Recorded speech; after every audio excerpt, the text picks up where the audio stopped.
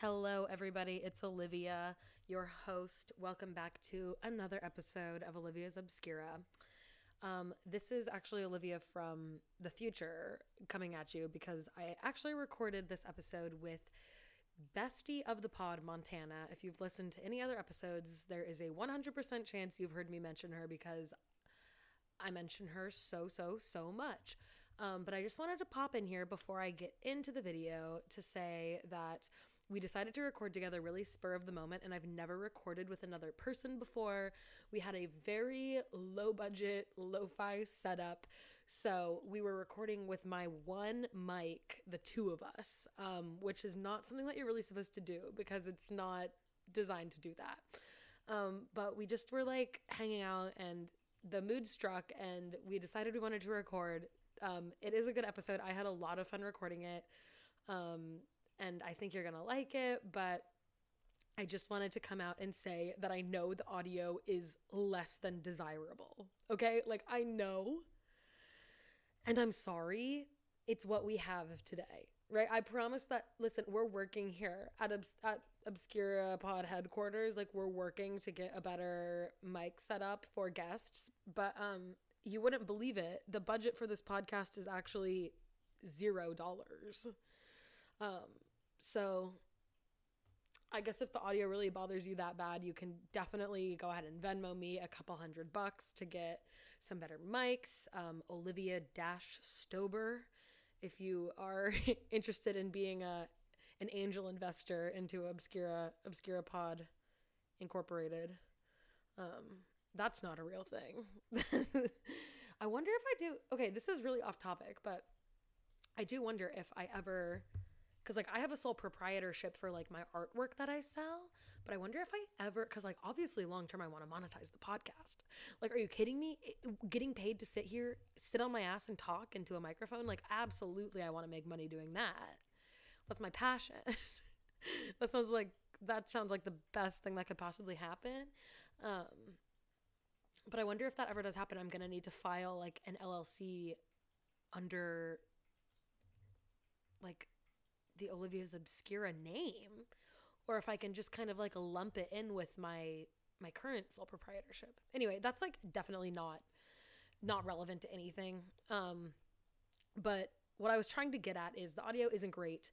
I am definitely sitting closer to the mic than Montana, and I also am just used to talking louder, like into the mic. So at some points I'm gonna sound like absolutely insufferable because I sound so loud compared to Montana, specifically when I laugh.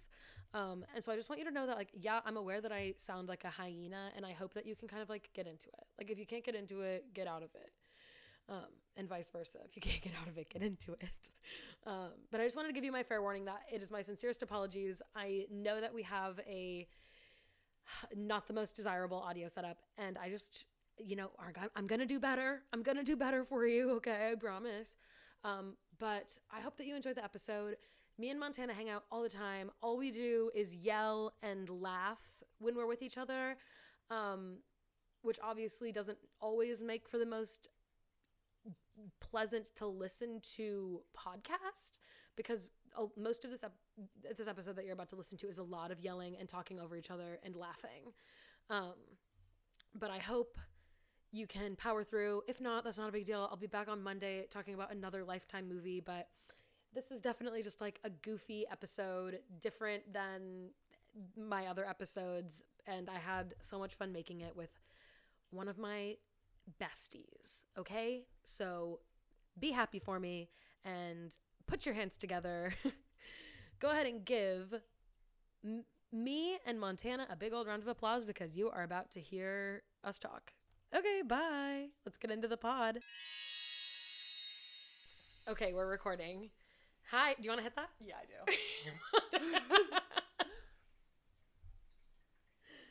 I am here today. Hello, Obscura Nation. It's me. It's Olivia. It's your host. I'm here today with a very special friend of the pod that you all know because I talk about her every episode. It's Hi, Montana. Guys. Hi. Say hi, Montana. I am so happy to have Montana here today, and this is very impromptu because I've been trying to... I was wanting to get like a full setup with like a real, like 2 microphones and like headphones. We had big plans for this. We had huge plans, yeah. And I was just kind of like, fuck it. Like, We got a little record. like over ambitious today with just the general need and desire to constantly hang out and you wanting to record. And so then it was like, well, we might as well just do it together. Right. Let's just do it together. And, you know, so yeah, the audio might not be top tier, but it's going to be fine. It's what we've got. And so it's what you're going to get. I did make you sit through Deadly Daughter Switch just now. Yeah. Is there anything you want to say before we get going? Anything you'd like to touch on? Anything you'd like to tell the world? Anything you'd like to get off your chest, off your desk? Okay, well, at some point, like, I will get curious in this episode. I will have to Google the stats on, like, how often do babies actually get switched at birth? That's actually a really good point. And, like, when they're trying to find them, do they just get on the news and say, hey, if you were born on this day, like, come take a DNA test? Hey guys, you might not be who you think you are. Come find out. That feels like a crazy way to announce that. It feels crazy. And also, the whole thing about how they met was crazy. But I guess we should start by summarizing. We gotta go back, because the whole thing is I crazy. have, like, so many notes here, but I gotta get into my Canva real quick. I'm actually gonna move this so that while I'm... Do I need to... I can support. You know... I got you, bestie. No, what if I do... That, okay. This, because then I can look at the laptop. Then we can look at the notes as we go. Perfect. And I'm also close to the mic. Oh, this is actually better. I had another question, but I forgot what it was already. That's okay. We can go off the rails too. Like, don't worry if Oh, I know what it was. I was gonna ask how much I'm allowed to swear. As much as you want. Okay, good. Just because, like, I generally do, and needed to make sure that no, that you was can okay. swear all you want. Okay, cool. We don't have any sponsors or anybody monetizing this podcast, so Sick. I answer to nobody. Sick. I love that. And so we can say fuck and shit and piss. That's crazy. And cock and dick. Go ahead and try it. Good lord.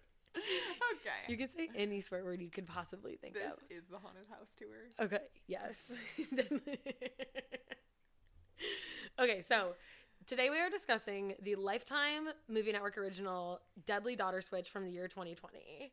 And we kind of have like our four key players, I would say. Yeah. We have our two daughters. The two daughters and the two moms are And the really two the main moms. point. The men in the movie are highly irrelevant. Yes, which They're is somehow it's kind of central to the plot, but they are all, as characters, highly irrelevant. and I kind of feel like it's like a reverse Bechdel test thing. Yes. There's no scene where the men are talking about something other than the women. That's Correct. absolutely true. Yeah. Oh, love that. Okay. Interesting take. Okay, so we start off the movie, we get introduced to Brooke, who is one of the moms. Yes. And she's a landscape architect. Well, wait, are we going to start at, like, the very, very beginning of the movie? Oh, yeah, the opening scene. Yeah, because the opening scene really sets up the rest of the movie. Like, okay, so because they're so formulaic, they do that often. Yes, and as commonly as, if you listen to the last episode, you heard Olivia describe the ending, like, the final good feels sum-up scene, there is also the flashback scene that usually starts off the movie and sets up something bad.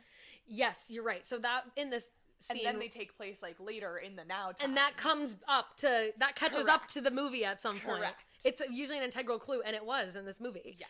So it was, it was a girl, like, fighting with her boyfriend because she was pregnant, and he wanted her to get an abortion. Yeah, and they're in the car, and she's like... And she kicks him out of the car, and she's like, get out of the car. I'm keeping this baby. And he's yelling at her about, you know, like, what are you gonna do, like, be a teen mom? And she's like, yeah, I am gonna be a teen mom. So... And then she runs him over. Right. He asks what her plan is, and she runs him down, which, like... And, like, for all we know, he's left for dead. Yeah, it very much... You don't know if he's alive, you don't know if he's dead. No, and given the way that they kill people, it, like, heavily implies that he's a goner. He's a goner. Right, because, well, also in the last episode, I introduced my spectrum of Lifetime Universe physics to Fast and Furious physics. Of course. And so, I strongly concur. In the Lifetime universe, like, not only would getting run over by a car usually send you, like, to death, but, like, it could possibly, like, send you to another dimension based on how severe injuries are in the Lifetime universe. So it's interesting. But that's kind of the end of that scene. But I think that, like, it's definitely left ambiguous. I think you are supposed to assume that he's dead. I agree. That's true. No one needs to watch this movie. No. We would suggest against it. It was one of the worst ones. It's one of the worst ones, yeah. It's like, I watched it, this was the third time through I watched it, because I watched it once kind of like half-assed, and then I watched it once to take notes, and then I watched it once with you just this afternoon. I could probably do it a second. Like by the third viewing, I was like, this is I'm done. Yeah, this one's not. This is not a spectacular one as far as the plot isn't there. It's the little moments of like weird dialogue and like weird like it's. This would be a great one for bingo. It would be an excellent one for bingo, because we have you have all the flashbacks, you have the impossible dialogue, you have the flash forward, everything's okay. You've got it all. You've got it all. So Brooke is at this landscape opening thing for her community center, the Hillside Community Center in LA. Oh yeah, it flashes, wait. It flashes forward after the car scene, flashes forward 16 years. And it opens with... Fuck yes, I keep forgetting where we are. And opens with Brooke, a mother, at this landscaping thing. At this landscaping thing with her, like, business partner / friend who's blonde. There's always a friend who's blonde. Yeah, there's always a... Do we even get a name for her? Viv. Oh, that's right. Viv. Viv, I know, not Vivian. Short. No, because they're besties, so it's just Viv. It's just Viv and their besties. It's just Viv. People and the women in the Lifetime movies also love to mix like work and pleasure. Like they love to work with their best friend or employ their best friend, which does seem... They love to get real messy with it. They love to get real messy. Like the one from yesterday, what was it? The Wrong Daughter? Yeah. It was like this woman worked with her best friend. They were opening a restaurant together.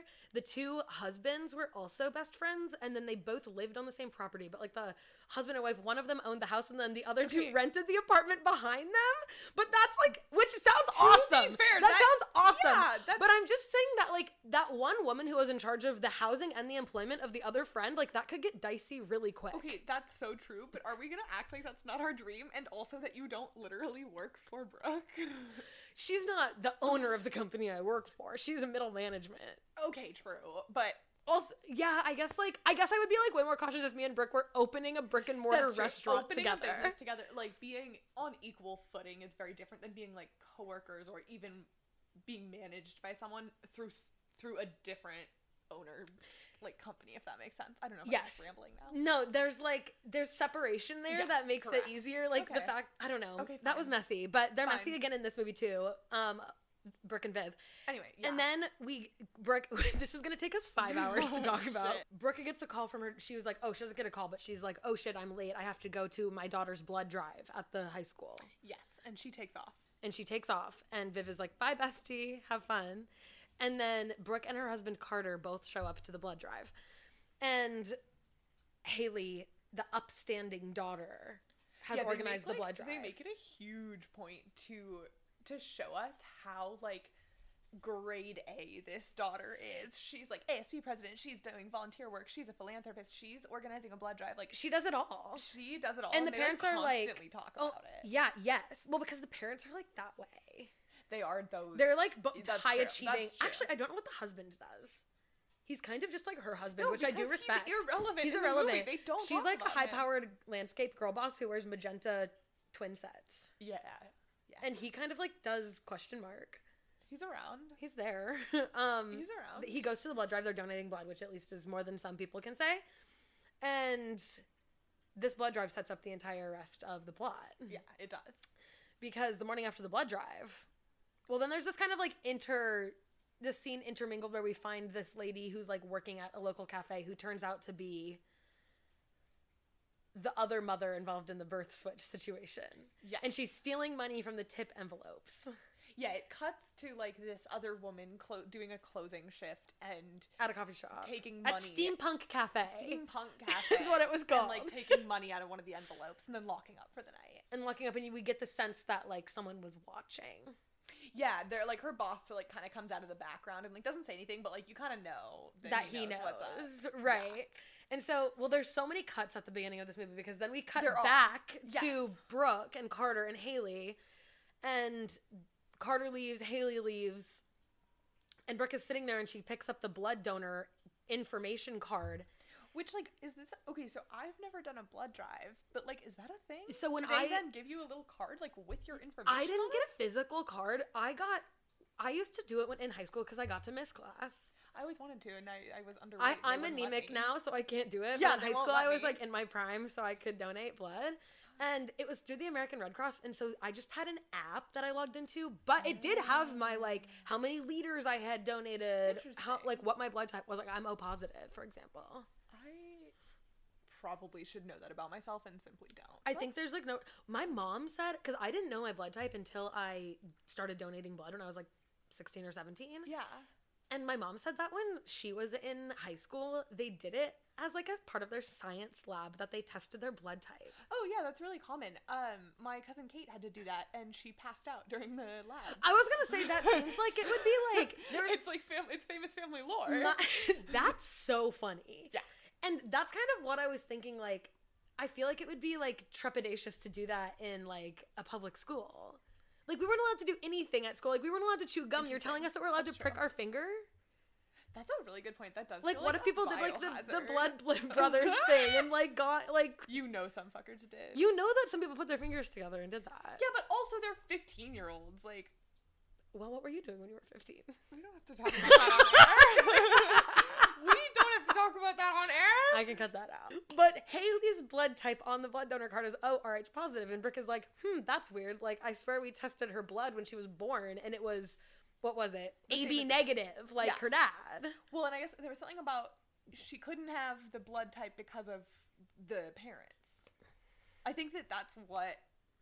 I think that's what there's some sort of recessive gene factor happening. Yeah. I think what Brooke saw on the card is not a possible blood type given those two others parents. As the parents, right? And so I think she was then like, wait, that can't be what she was as a baby. What she was befuddled, right? And so she does go into the safe and get the medical records, and the ones on the medical records are AB negative, so it doesn't match the donor card. So she's freaking out. She calls the family meeting at the restaurant. Love that. Yeah, she actually says in this movie, like, I'm calling a family meeting at the restaurant. And it's in LA, and, like, famously LA only has one restaurant that you could possibly be going to. Of course. And, well, and the best part is, lo and behold, what's the restaurant? The Beverly Hills Hotel! Of course! Well, they show the sign implying, like, the stock footage of the Beverly Hills Hotel. I don't know if that was actually the inside of the Beverly Hills Hotel. No, because we've never been there, but, like, we've never been there. We'll never go there. We can hope. We can dream. We could do that as a little girls' trip one day. Just for the day? Or even, like, one night. And just, like, have a drink at the pool. We could literally stay there for, like, one night if we wanted to. For fun sometime. We could. That would be, like, a splash out. That would be fun, though. Yeah. Maybe we'd see someone famous. There's no way that, like, it's... I don't know. I bet it's doable at some point in our lives. Yeah, and a day trip would be really doable, too. I'm not saying, like, next week, but, like, at some point in our lives. Sometime. I think we could do it maybe in, like, 2 years. Yeah, it's not high on my list. Anyway. It's there. Anyway, they go to the one and only, the literal only restaurant in LA, the Beverly Hills Hotel. And Brooke spills the news that, like, hey, you might not be my daughter. I can't decide if she, like, drops that news way too early for it to be appropriate, or if it's good that she, like, lets the daughter in on it from the beginning. But she is, like, very much like, we don't know what's going on yet, and just freaks the fuck out of the kid. Yeah, and I kind of respect it almost, instead of, like, freaking out silently and, like, keeping the kid in the dark. That's okay. Yeah, I wasn't sure how I felt, but I do feel like most people would be like, go to their husband first and be like, hey, here's what's happening, like, what should we do? Yeah, like, maybe, like, there are but layers he's so irrelevant that she doesn't even consider him to be a factor.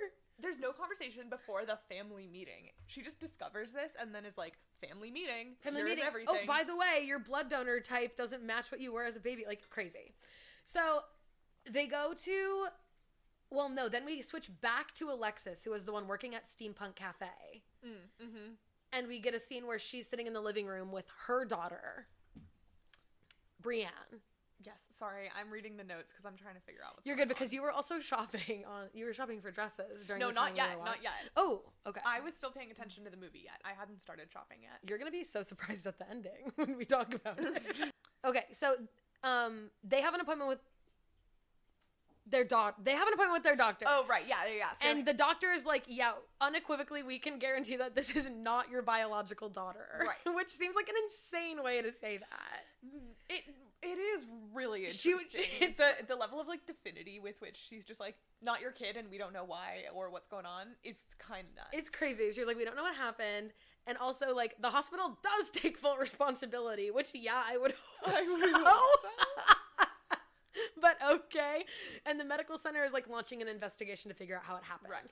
And so we're figuring out how that happened, considering it's just public broadcast television, because we then flash to Alexis and her daughter, Brienne, watching TV in their house. Yeah, she's like gotten home from another late double shift, and they're because she's picking up all these shifts to pay for their vacation. They're trying to like have a mommy-daughter trip, and obviously are like very poor and struggling. Is like trying. Yeah, but do you want to know what's so funny is that they're in this beautiful like Spanish style home. Yeah, it'd be like a $3,000 upper middle class home. It's like I would feel like so lucky if I ever got to live in the house they lived in. I will never afford a house like that. No, and it was like her like poor person, and like she's working class I home. Work part-time at a restaurant. The real estate in Lifetime movies is also just baffling. Completely divorced from any reality. Yeah. Yes, because usually, they're multi-million-dollar homes, regardless of the character. My theory that I say with like pretty decent confidence is that they have someone that they like. The people who like direct and shoot these Lifetime movies know people who are realtors, and they just go into these like really fancy open houses and shoot them. They have a setup because they are empty. Yes. The styling is minimal. Yeah, they don't like. It doesn't look like a home lived in. None of them have enough furniture for like an actual family to possibly be living. There's like no tchotchkes on the counters, like nothing. Meticulous. It's crazy. So bizarre. It's so bizarre, which like leads to the like uncanny valleyness of every Lifetime movie. It really does, because you're supposed to believe that these characters are living in this environment that humans simply are not. Isn't conducive to life. No, it's crazy. No. So on the TV, it comes up that Brienne, the daughter, who looks like Meadow Walker. I swear to God, that's Meadow Walker. It was, because it's funny, when I watched the movie the first time, I was like, yeah, like, I have to Google it. I was like, did she do a Lifetime movie? I'm like very confused. I was like, I didn't know she did Lifetime movies. That girl. She didn't. He does that sometimes. He like digs up. Just dug up there and scooped more food out of his feeder. Yeah, since you guys can't see, like a vending machine. My cats have these automatic feeders that like the food comes down the chute like at a couple designated times per day, and they figured out that they can stick their little paws up the chute and like wiggle out a couple pieces. It's like 2 pieces of kibble. It is not worth it. It's so crazy. And it's like you would think that I like neglect them. I've never fed them in their entire lives. Like, just in case we're keeping that my section of laughter there in the recording, I had to explain what I just saw because that was nuts. He's so stupid. That was nuts. He does, and then he eats it. Yeah. Wow. It's not like he just got dinner 12 minutes ago. His dinner went off at 6 p.m. and it's 6:12. And he's already like, I am so hungry, I need to dig up into the feeder. He's never been fed. Hashtag never been fed. Yeah. Okay, back to the LMN universe. Yeah, so like on the TV it comes up that they're like, attention, Hillside residents, like, is that like even a real neighborhood in LA? I don't know. He was like, if you were born on December 29th, 2003, or if you have a daughter who was born on December 29th, 2003, come in and get a DNA test because like there's been a switched up birth situation. Yeah. They just announce it. They're just like, we don't know who the other baby is. They just do an open call. Open call, casting call, anyone who wants to come in. And he does say, like, you can go online and see a list of all the babies that were born at this medical center that day. Mm-hmm. So, like, I guess you could just then go online. So, like, I guess it's whatever. Seems fine. I guess I don't know how often that happens, so I can't play to the realism of that. Are medical records, like, public like that? Just for births? Maybe it's an extenuating circumstance. No, Still. they publish birthdays, like in the newspaper, like in the olden days, like they would publish, not even the olden days. Yeah, but that's like with like people send in their birthdays to be published. Interesting. It's not like the hospital sharing those records. Yeah, you're right. I don't know how that works. I mean, everything the hospital did in this movie was fucked. Well, okay, that's fair. That's fair. I'm mad about them sharing the birthdays and like they literally swapped a baby. Right. Yes. That's right. Fair. They swapped a baby. Your battles. Which never gets covered. They're just like, oh yeah, the nurse that was on duty died. We don't know what happened. And that's the end of the story. There's no follow-up on that. This story is not about the hospital. It's not about the hospital. The hospital is just as irrelevant as the husbands. Correct. And the boyfriends. Because Yeah. Yeah. So Brienne is like, oh my god, Mom, like, that's my birthday. And her eyes get really wide. And then we get cut to a scene where I'm assuming that she ended up taking the DNA test because the next scene is Brooke and Carter and Haley, and then Alexis and Brienne sitting across from each other at like a conference table with a doctor. Yeah, they're all of a sudden, like, all in They're this all of a sudden meeting. all in one room, and it's like they hadn't ever, like... It seemed like this meeting was also the time that they were finding out that, like, this is the girl that you were switched with. Yeah, it seems like it was being introduced to them as well as us as viewers, but it's a weirdly jarring cut.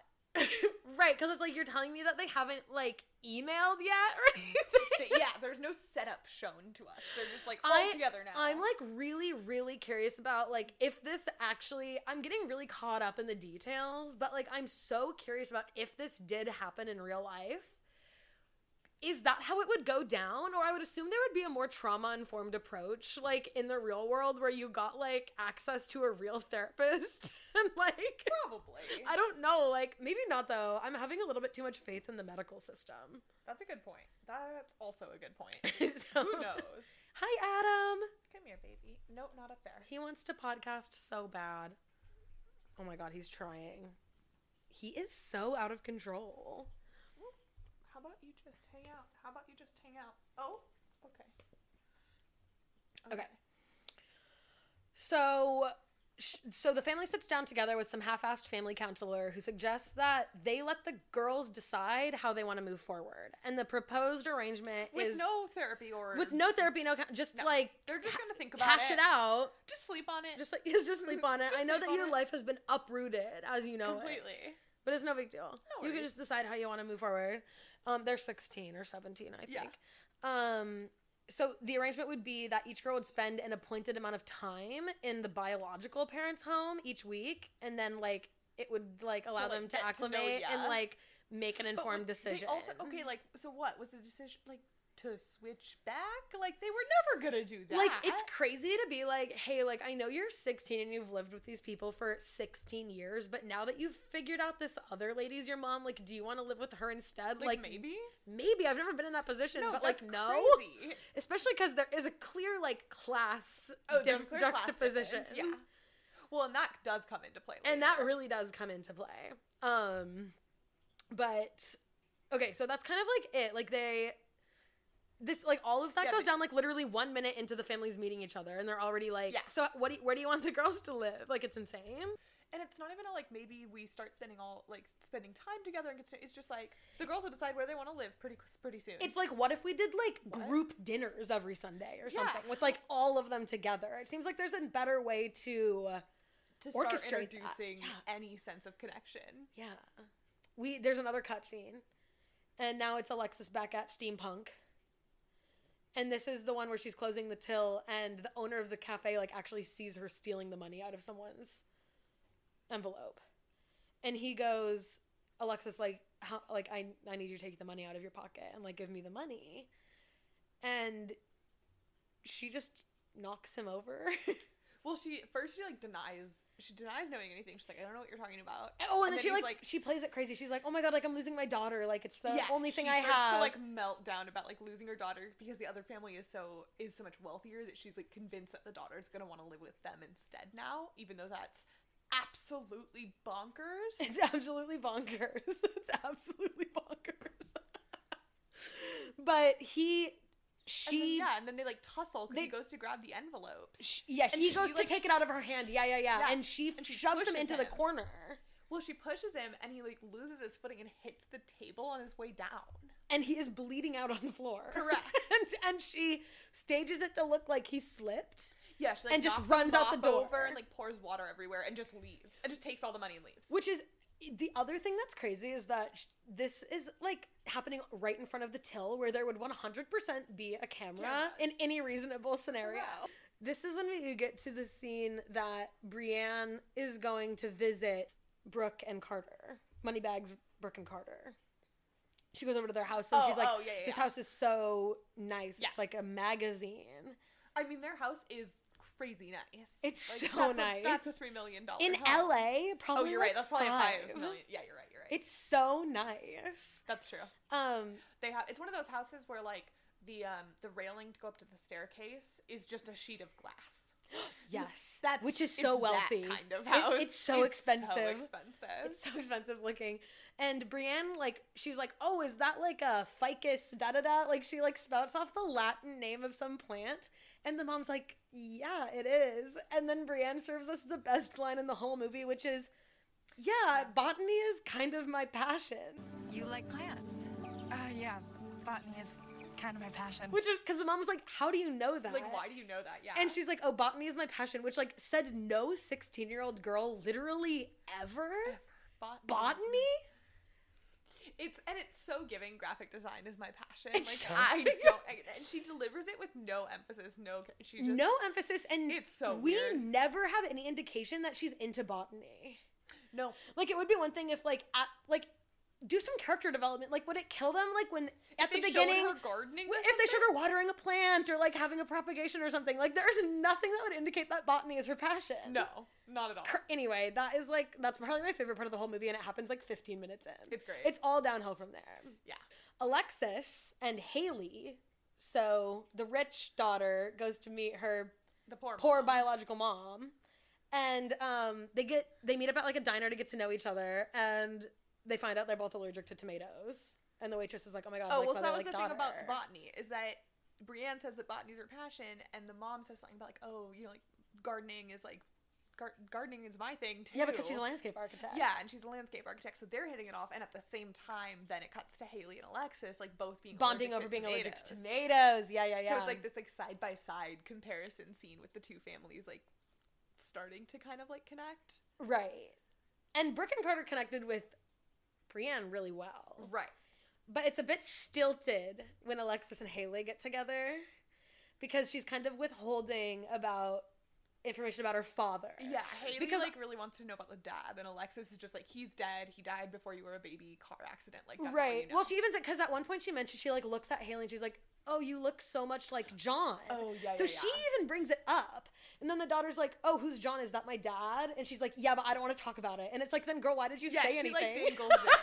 It's so weird. It's like when people post on their Instagram stories that they're like, I'm going through a really hard time right now. Like, don't ask me pray about for it. me. And then they're like, please, I don't want to talk about it at this time. And it's like, well why you are you brought going to it post up. You brought it up. I didn't ask. And now I'm so curious. Yeah. I need to know what's I didn't even what's care happening. before. Now I want to know. When I was in high school, actually, and I'm not going to say your name because I'm scared. Yeah. Like, I'm so deeply scared of anyone from high school, like, finding out anything yeah. about this. I'm deeply scared of anyone from high school. Just full stop on that sentence. Period. And I live with someone I went to high school with. That's true. That's true. But I went to school with this girl who was like, she was like really like weirdly much older than everyone in the class. Like in our senior year, like she was turning like 20. So like she had That's weird. right, and there was just like I something. feel like she should have been at a continuation school and not just like at a public school with literal children. Right, like I don't know what was going on there. That's weird. Or like maybe she was turning 19, which is like less. I don't know what it was. That's weird. She's like, but she was like, Either way. I don't know what it was. That's just like also a completely irrelevant detail. but she one time posted on her Instagram story like right when no, this was before Instagram stories came out. And so she posted on her grid a picture of her like laying in bed with a neck brace on and like the flash on. Like the room was dark and like the flash was on, so it was just like this like really scary like laying down angle with the neck brace. And the caption was, had a really scary accident. Please nobody ask me about it. It's really traumatizing to talk about. What? And it's like, why did you even post it then?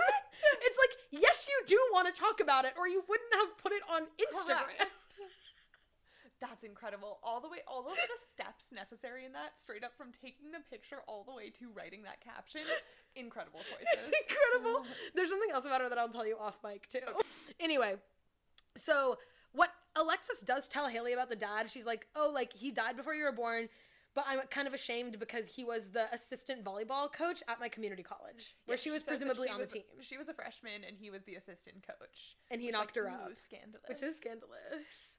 He was probably 20, and she was probably 18. Yeah. Which is so scandalous.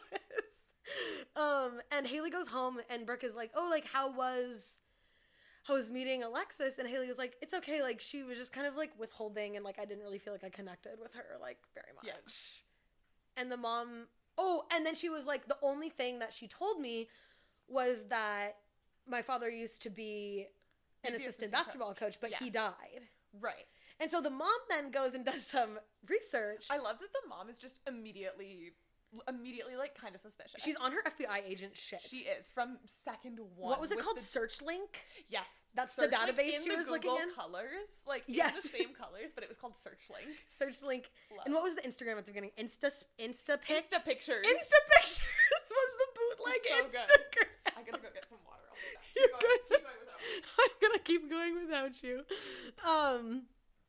So Brooke kind of does some research on her own, extracurricular research, and searches up John, who is Alexis's ex-boyfriend, Haley's biological father, etc.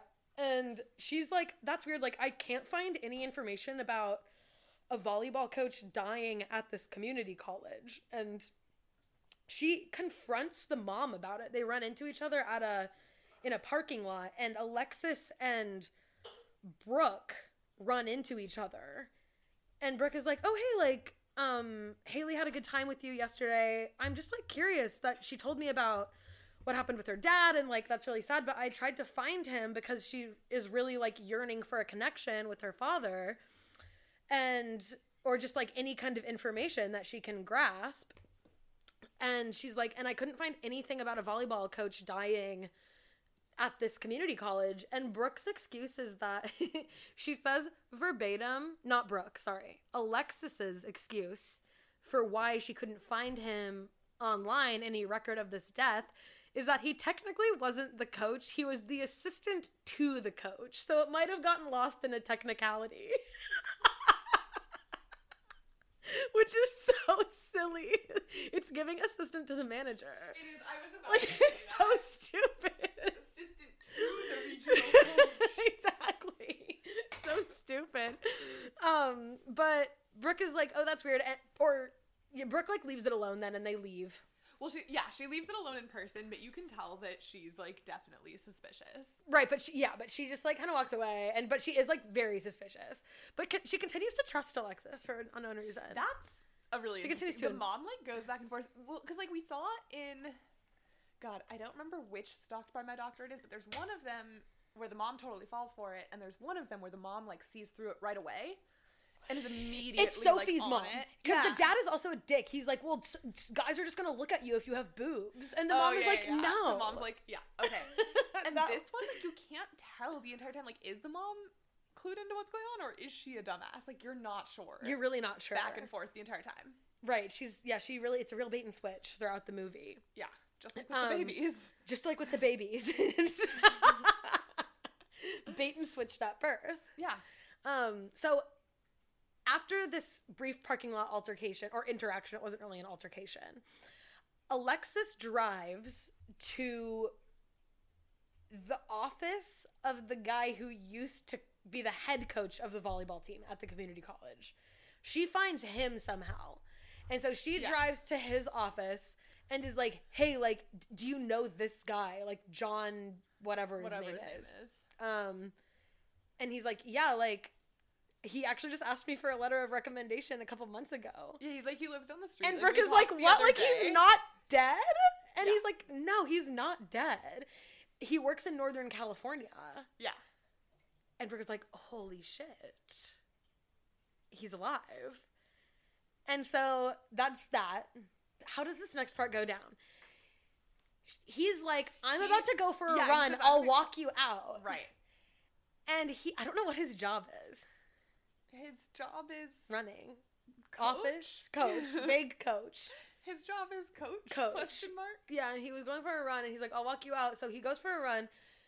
He's walking out he, like, walks with Brooke to her car. Alexis has followed Brooke to this location because she's following her, because she's suspicious about her asking about John. Yeah, she now knows that That Brooke she's- is, like, onto her, kind of. Totally. And Alexis is like, oh my God, what is she doing here at the head coach's office? And so she interrupts the head coach on his run, and he's like, Alexis, like, what are you doing here? Because he recognizes her immediately. From 15 years ago. Yeah, and she's like, what does she say? She's like, I won't let you take my daughter away from me. Yeah, like, she's something about, to like, that effect. I've done everything I've done is to protect my daughter. Yeah, something like that. The same kind of meltdown she had with her boss. But then she gives him a big old shove down the stairs. Yeah, the she pushes concrete him stairs. again, and he goes down like the 2 flights of stairs. Yeah. So she's at this point run over her baby daddy. Yes. She has pushed and pushed. So run over the baby daddy. We don't know if he's dead. She's pushed the boss and hit his head. Don't know if he's dead. No, we never find out if. You're right. We never find out if he's alive or dead. Because they say they're like gonna reopen it, but it's like seems like he's had they think it's an accident. So I guess that. No, they really. They just said it was an accident. They didn't say if it resulted in death. Yeah, that's true. I don't know. Anyway, so 2 questionables, and now then this guy that we know for sure is dead because it's on the news that night, and Brooke and Carter are watching the news in bed, which is like how romantic. I feel like that's so suburban. So suburban to crawl in bed and put on the news, and they're like, yeah, like this guy was just found. He fell dead. He fell down the stairs. I was just with this guy. Yeah, no, and they were like, he had heat exhaustion and yeah, died when he was running. This guy who was a out. professional coach, he's professionally in shape. He just passed out from exhaustion. And Alexa's like, oh my god, that is so weird. Like, I was just with him today. And Carter's kind of like, oh, like, that's weird. Like, let's leave it alone. But Brooke does go home and tell Haley. She tells her daughter, Haley, and Carter what's going on. She's like, I found him. He's still alive. Right. So on and so forth. And then there's a barbecue later that night where Brienne and they're all gonna like get together. They're all gonna get together and do like a family barbecue, like I suggested in the beginning. Yes. Which like is they great. should have been doing like before they should have private been doing. time. So like Alexis and her greasy boyfriend, who's like a freeloader who lives in her like poor person Spanish style house with her, and is we get coming no along. info on him the entire time, other than that his name is Nick, and he's like kind of a sleazebag. Yeah, and I kind of like didn't know his name was Nick till like 3/4 of the way through the movie. You don't find that out, I think, until the scene where they're all like yelling at the barbecue, and she's like Nick. Yeah, it literally like doesn't come up until then. No, you don't know anything about him because you don't need to. Right, and so the girls are hitting it off. Brienne and Haley are really hitting it off. Adam.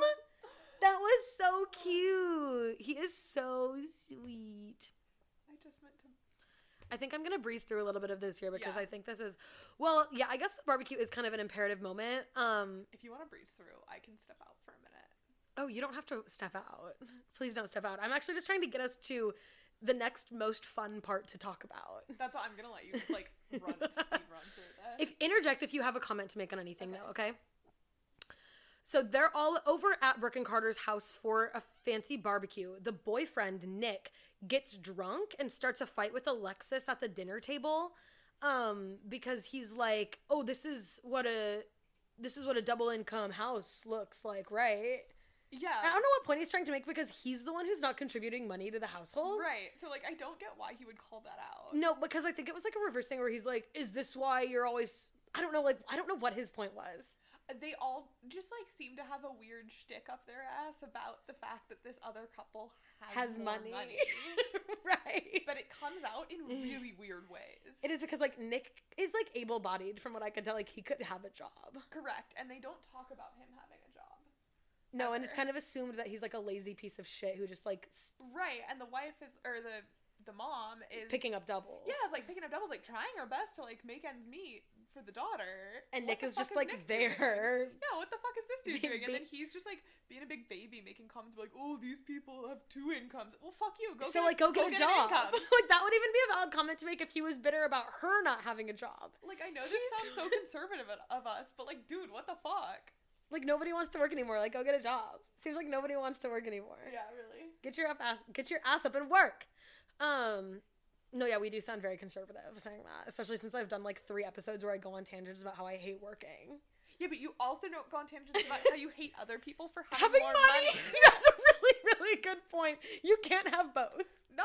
You can be a lazy piece of shit, but then you can't complain.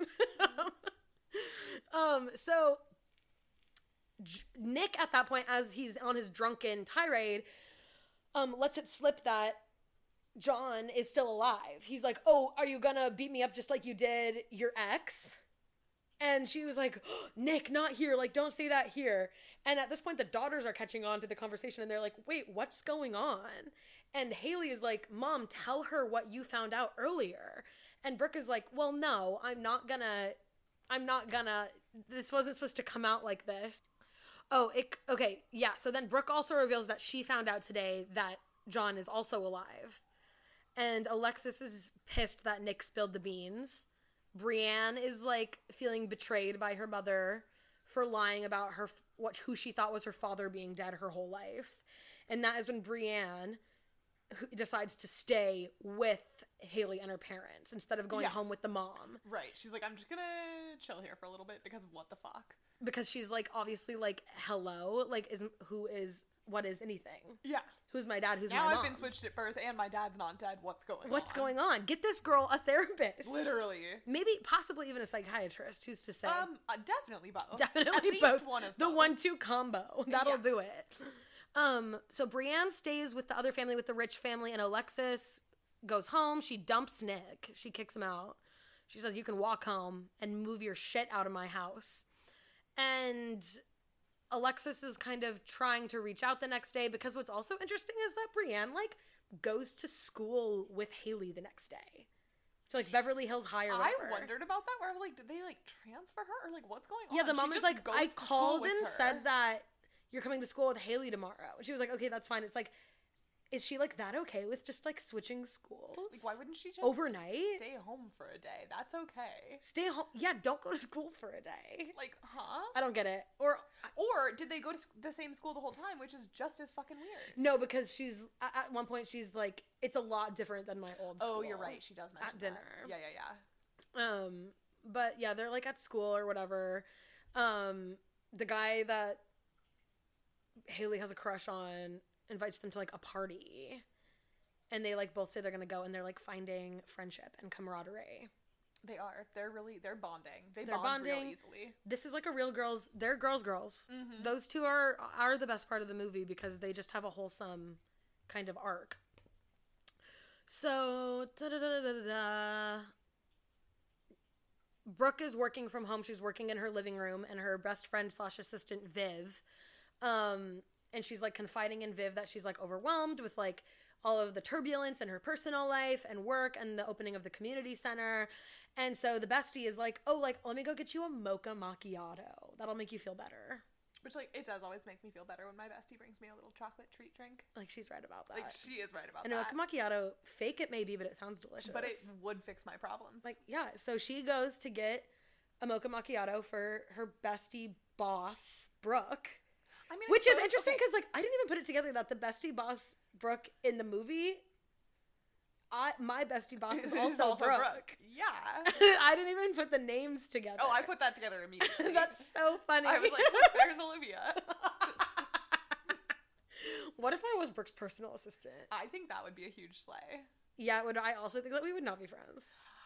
Not or we'd be better friends. Because I'd schedule everything. That's true. So But you'd be so mad when she missed them.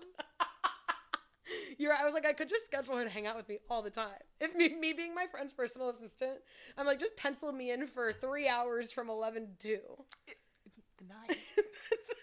I mean, if I could do that at any given job, then work would be fine. It would be so fun if that was work. But so Vivian leaves to go get side coffee, and at this point, Brooke kind of lets herself into the house. Not Brooke, I keep saying the wrong name. Alexis lets herself into the house and is like, I'm dropping this stuff off for my daughter, for Brienne. Right. And the moms kind of have, like, a little bit of a tiff, which is kind of irrelevant. Alexis then finds, she, like, waits in front of the house for the girls to come home from school. And she, like, interrupts and she's like, Brienne, like, please talk to me. Like, I've been trying to call you all day. Confronts her daughter. Like, please come home. I'm going to book the hotel for us to go on the trip. And Brienne is like, how do you have the money to go on the trip? You told me a couple days ago. About this trip yet? They were planning. Yeah, we did because she's been kicking up the double shifts so that they had the money to go on the vacation. She's been promising her daughter this whole time that they would go on this trip up the coast. Right, and she's like, I booked the trip that we were gonna go on. And Brienne kind of, like, calls her bluff and is like, how did you get the money? You told me literally 3 days ago that you're gonna have to work a couple more months and then you'll have enough. So she's kind of onto the fact that her mom is stealing. Or doing something. Doing something suspicious. She's something about, like, Mom, what are you doing? Yeah, she is. She's like concerned. Yeah. And, like, weirded out. And she goes into their house and she's like, yeah, I'm just, like, confused about, like, my mom, like, she isn't who I thought she was. Yeah. Like, I don't know. Well, and the restaurant has been closed because of the owner's slip and fall. Again, like, we know that it's closed. We don't know if he's dead or not. We don't know if he's dead or not. And it does reopen. But Brienne's like, how have you been getting more money if the restaurant's been fucking closed? Right. Yeah, because Mom's like, well, I picked up extra shifts. And she's like, no, you didn't. Like, work what has the been fuck? closed. You're right. Which is, like, smart. Like, yeah, she calls her bluff. And the mom is, like, torn up. She goes home and cries in bed, saying that she's going to be better for her daughter. Yeah. And that her only purpose is to be her mother. So then there's this whole thing. This is, like, so stupid, but there is that whole part where, like, Alexis, like, purposefully bumps Viv with her car while she's driving. Viv is, like, on a bike ride. This is the bestie employee. The bestie employee assistant was riding her bike at night. Alexis was, like, tailing her. Yeah. Knocks her over. Also unclear if she's dead or not, but she is alive. Like, that does come out the next scene that she doesn't die. But Alexis did all that so that while Vivian's in the hospital, she, like, stages it so that Brooke offers her the job of her assistant while Viv is in the hospital, which is, like, so weird. Like, how did you even know that was going to work out like that? Whatever. That's, like, Hollywood magic, I guess. That's showbiz, baby. Later that night at dinner, the girls and then Carter and Brooke are sitting there, and the parents kind of position this conversation to the girls of, like, hey, like, we wanted to talk to you guys about something, because at this point they're just, like, one big happy family. It's, like, really interesting. But, like, they're all kind of weirded out by Alexis. Yes, exactly. But the mom, for some reason, even though her spidey senses were like, oh, this lady is not trustworthy, she lied about John being dead, she etc., still offers etc. her the job as her personal assistant. And then she posits at dinner later that night to the girls of, if anything were to happen to her and Carter, Alexis should be their legal guardian. Yeah. Why would she go against her intuition like that? Why would she do that? It makes no sense. Also, I don't understand, like, there must have been someone they already had lined up in their life to take their one daughter. Why would it change to Alexis? Well, the reasoning they gave is that she is one of the girls' biological mother, and she raised the other girl, so it would only make sense that the two of them would go to her. But, like, I guess I'm just like, you don't know her. Right, and also these girls are, like, 17, so, like, this accident, hypothetical thing would have to happen within the next year, because once those girls are 18, they don't need legal guardianship anyway. Yeah. So it is, like, an interesting thing. But the other thing is that Alexis is peeping Tom outside this whole time, listening through the window, watching them eat dinner and have this conversation. So she overhears that Brooke has these plans for the lawyer to draw up a contract to, like, give this living trust to her.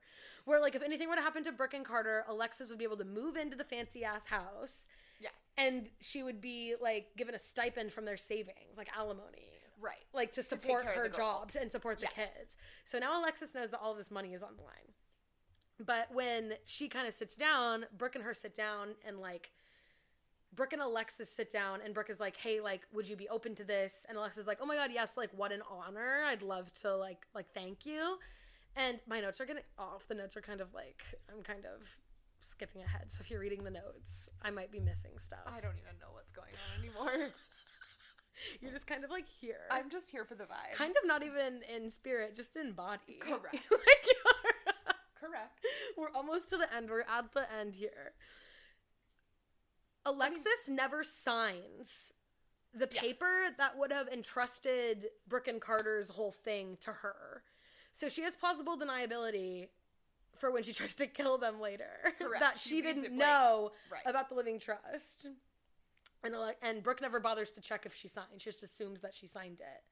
And when she gave the envelope back. Whatever. Irrelevant.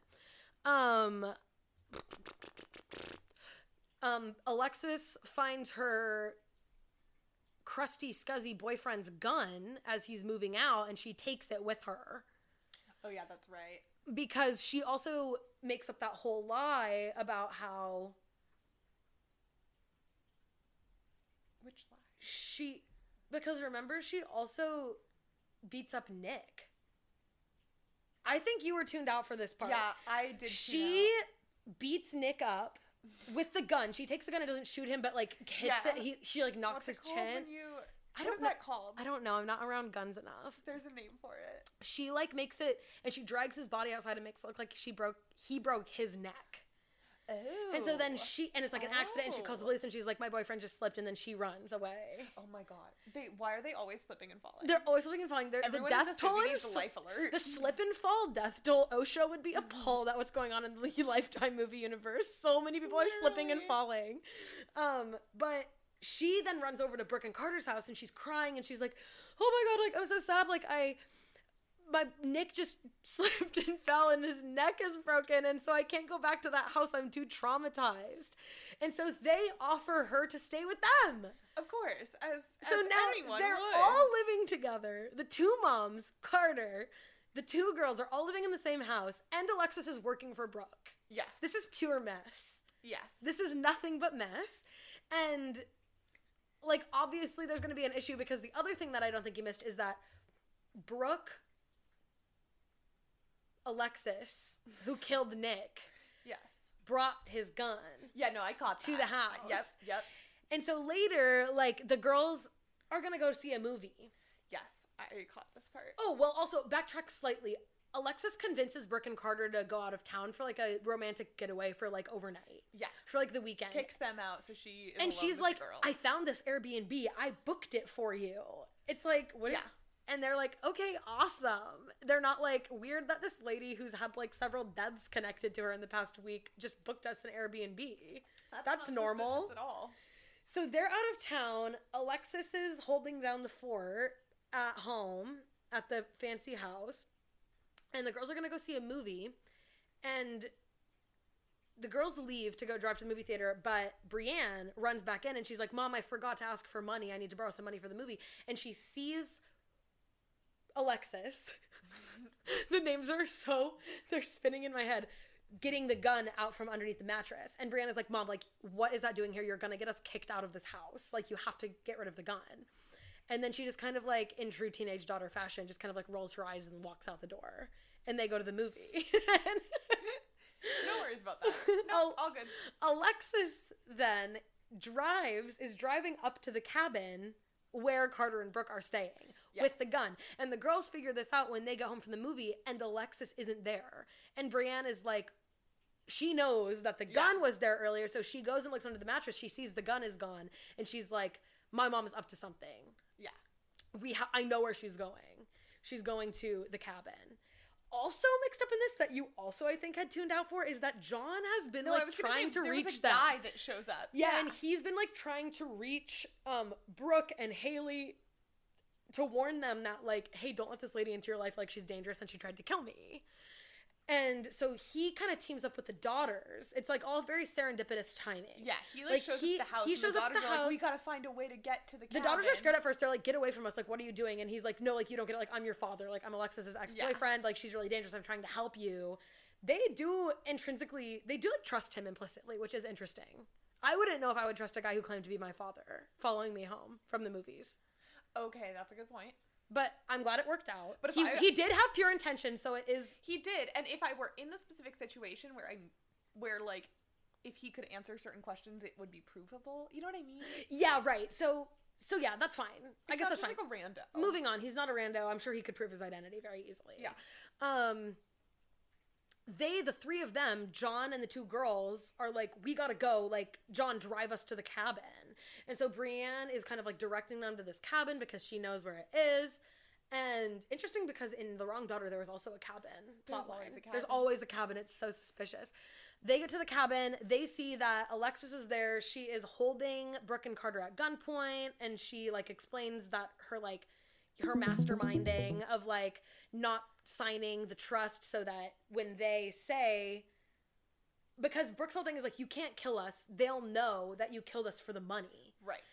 Alexis is then like, no, they won't. I never signed the paper. So when they say that you've entrusted all of this to me, I can play it off like I had no idea. Yeah. Because she never signed the paper. So Haley and Brienne and John storm in at just the right time. They get Alexis to drop the gun. The police run in. They arrest Alexis. And everyone lives happily ever after. And then I could have sworn there was more. And then it flashes forward, and then the two girls are walking out together to go to prom. I thought there was more of the, like, fight scene climax. They really dragged that shit out. Wow. I think, like, I don't think there was that much to the fight scene climax. I was just deep in my online dress shopping at that You were, point. and guess what? You didn't even find a dress. We're not going to talk. I can't talk about the dress yet. So that's Deadly Daughter, Oof. the deadliest. What is it called? Well, it's Deadly called Deadly Daughter Daughter Switch, but it which was is a crazy name. crazy name. It was released under an alternate title, like they often do, as Deadliest Switch. Okay, that one's better, but it is giving Deadliest Catch. It's which giving is the Deadliest Catch. funniest thing ever. It's bad, and it also gives no it gives you no hints about like what it's gonna be about. Like, yeah, but like who's switched? Like, what was switched? Like, yeah, it was the deadliest one, but like what was the switch? At least in Deadly Daughter Switch, you Yeah. get the sense that it's daughter. Okay, fair enough. I don't know. I mean, I have issues with the entire naming scheme of most Lifetime movies. Because they do kind of tell you what's going to happen before the movie even starts. Like, Yeah. Stalked by My Doctor, you know that someone's going to get Get stalked by their doctor. There's no question about it. And even in the subtitle, Stalked by My Doctor 3, Patient's Revenge, you know that someone's going to get stalked by their doctor and the patient will take revenge. Take revenge. Yeah, exactly. They leave nothing up for interpretation. Well, any final thoughts? Oh my god. Thanks for joining me. We've been final recording thoughts. for an hour.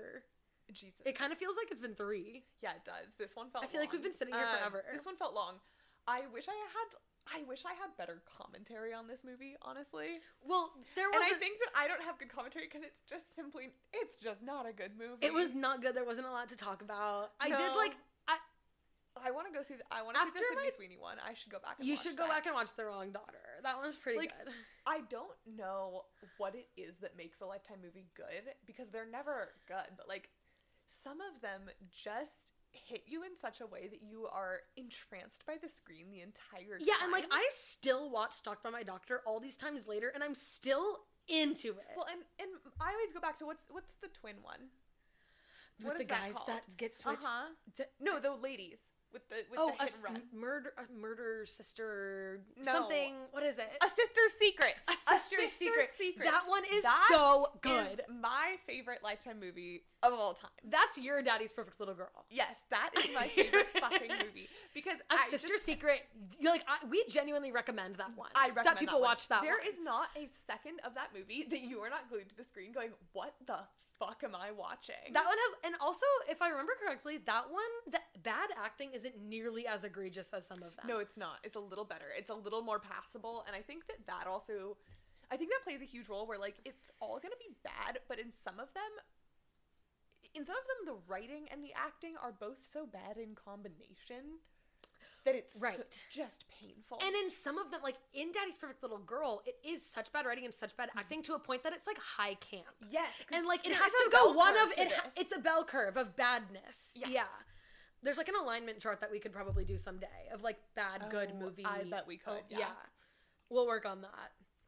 But other than that, I think we're gonna sign off. Okay. Thanks for joining me, Montana. I had Thank a great you so time. much for having me. I had this was literally- so fun. I had so much fun, and I'm really thankful that you were willing to sit on the floor with me for an hour.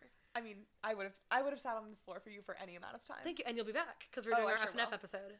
That one, I have so many thoughts and feelings about. It's like not even funny. I think I can't wait for that one. I can't wait. I'm so excited. Okay, bye. We love you. Bye. Remember to follow, subscribe to the podcast, leave a 5-star review if you haven't. And Montana, do you want people to follow you on Instagram or not? No, absolutely. You don't even use it. I haven't posted on Instagram since 2019. If You you follow post- me, you will be You deeply post an disappointed. occasional story, like whatever. literally one. Yeah, and it's usually when I do something with you. yeah. It's Yeah. No. Okay, well, love you guys. Bye. Bye, Obscure Nation. Bye. See you next time.